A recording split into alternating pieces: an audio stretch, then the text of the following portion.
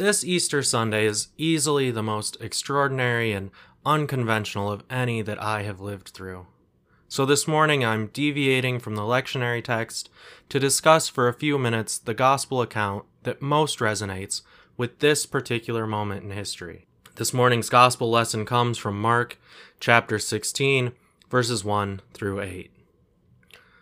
When the Sabbath was over, Mary Magdalene and Mary the mother of James and Salome bought spices so that they might go and anoint him. And very early on the first day of the week, when the sun had risen, they went to the tomb. They had been saying to one another, "Who will roll away the stone for us from the entrance to the tomb?"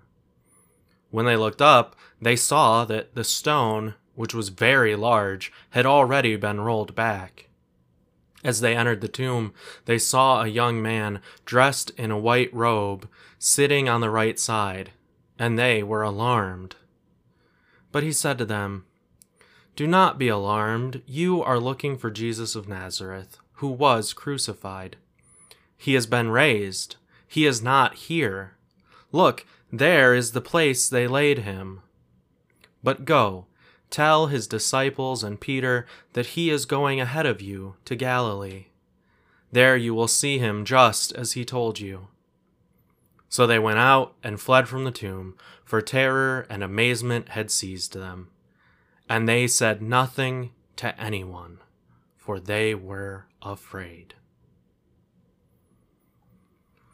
Author of life, we thank you for your words, and as we reflect upon them this morning, we ask that you would be with us to transform us in heart, mind, and soul. Amen. Now, if you've taken our What It Means to Be a Methodist class, you may recall discussing this gospel ending in our lesson on the New Testament. For those who haven't been a part of those discussions or who might need a refresher, the thing to know is that the Gospel of Mark is the earliest written gospel. It also has more than one ending. What I read to you just now is the original ending to Mark. There is a shorter additional ending that is revised so that the women go and tell Peter as they are instructed before Jesus sends the gospel to the ends of the earth through the disciples. Then there is a longer additional ending where we see Jesus making an appearance to the disciples. He gives them a commission to spread the evangelion, the good news. And finally, Jesus ascends into heaven while the disciples spread the message everywhere. There's much academic debate about whether verses 1 through 8 are actually the original ending, but the textual record is fairly clear. These few verses are the earliest ending that exists to the Gospel of Mark. And I can understand why people push back on this ending. It isn't wrapped up neatly. It's open-ended. It doesn't end on a very high note, but on a fairly low one. All the other gospel accounts end with Jesus making an appearance to his disciples, offering them words of hope and encouragement, before leaving with final instructions of some kind. In fact, it seems as though the later endings that are added onto Mark are an attempt to bring the Markan version of the story more in line with those uplifting resolutions. But I appreciate the honest emotions at the end of Mark's gospel. The resurrection isn't tidied up. It isn't made simple. It is confusing. It is terrifying. And it is amazing. What's more, this gospel ends on a paradox. The women go forth from the tomb saying nothing to anyone because they are afraid. And yet we know that the gospel manages to spread, so clearly at some point they share the news. So here is what I want to lift up about this gospel, about this Easter story. It is okay to feel whatever you are feeling in the middle of a global pandemic. This is a traumatizing event that is affecting all of us in different ways. If you're confused about what is true and what is not, I think you have some good company in the Marys and Salome.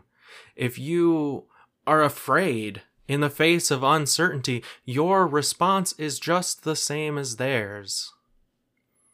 The gospel often tells us, be not afraid. Not because it wants us to deny our emotions, but because it knows that so often the world is a place of fear. The gospel isn't trying to make us feel guilty about our emotions. It's offering us words of comfort. And so, because I too want to push back, and I don't want to leave the story on the fear with which Mark ended, let me draw our attention to one more place. The angel in the tomb lets the women know that Jesus is going ahead of them to Galilee. The truth is that Jesus is going before all of us.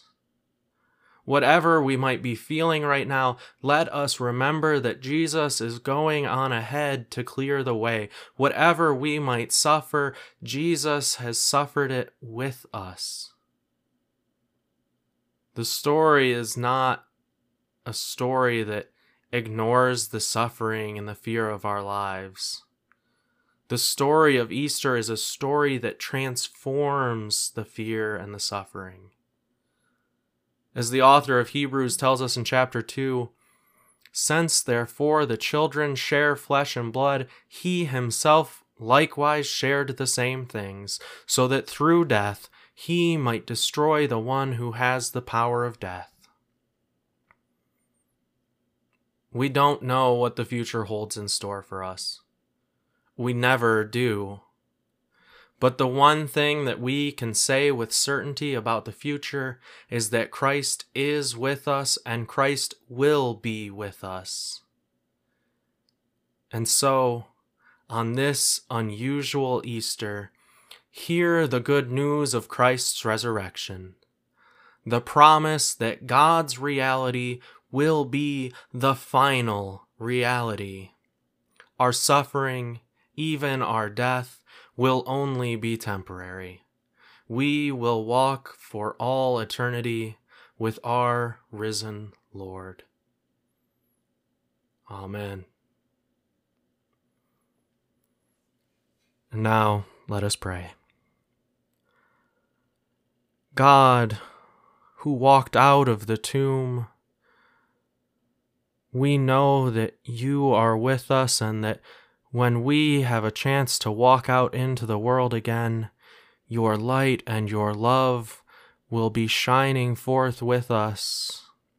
And we know that even as we shelter in place, your light and your love are ever present.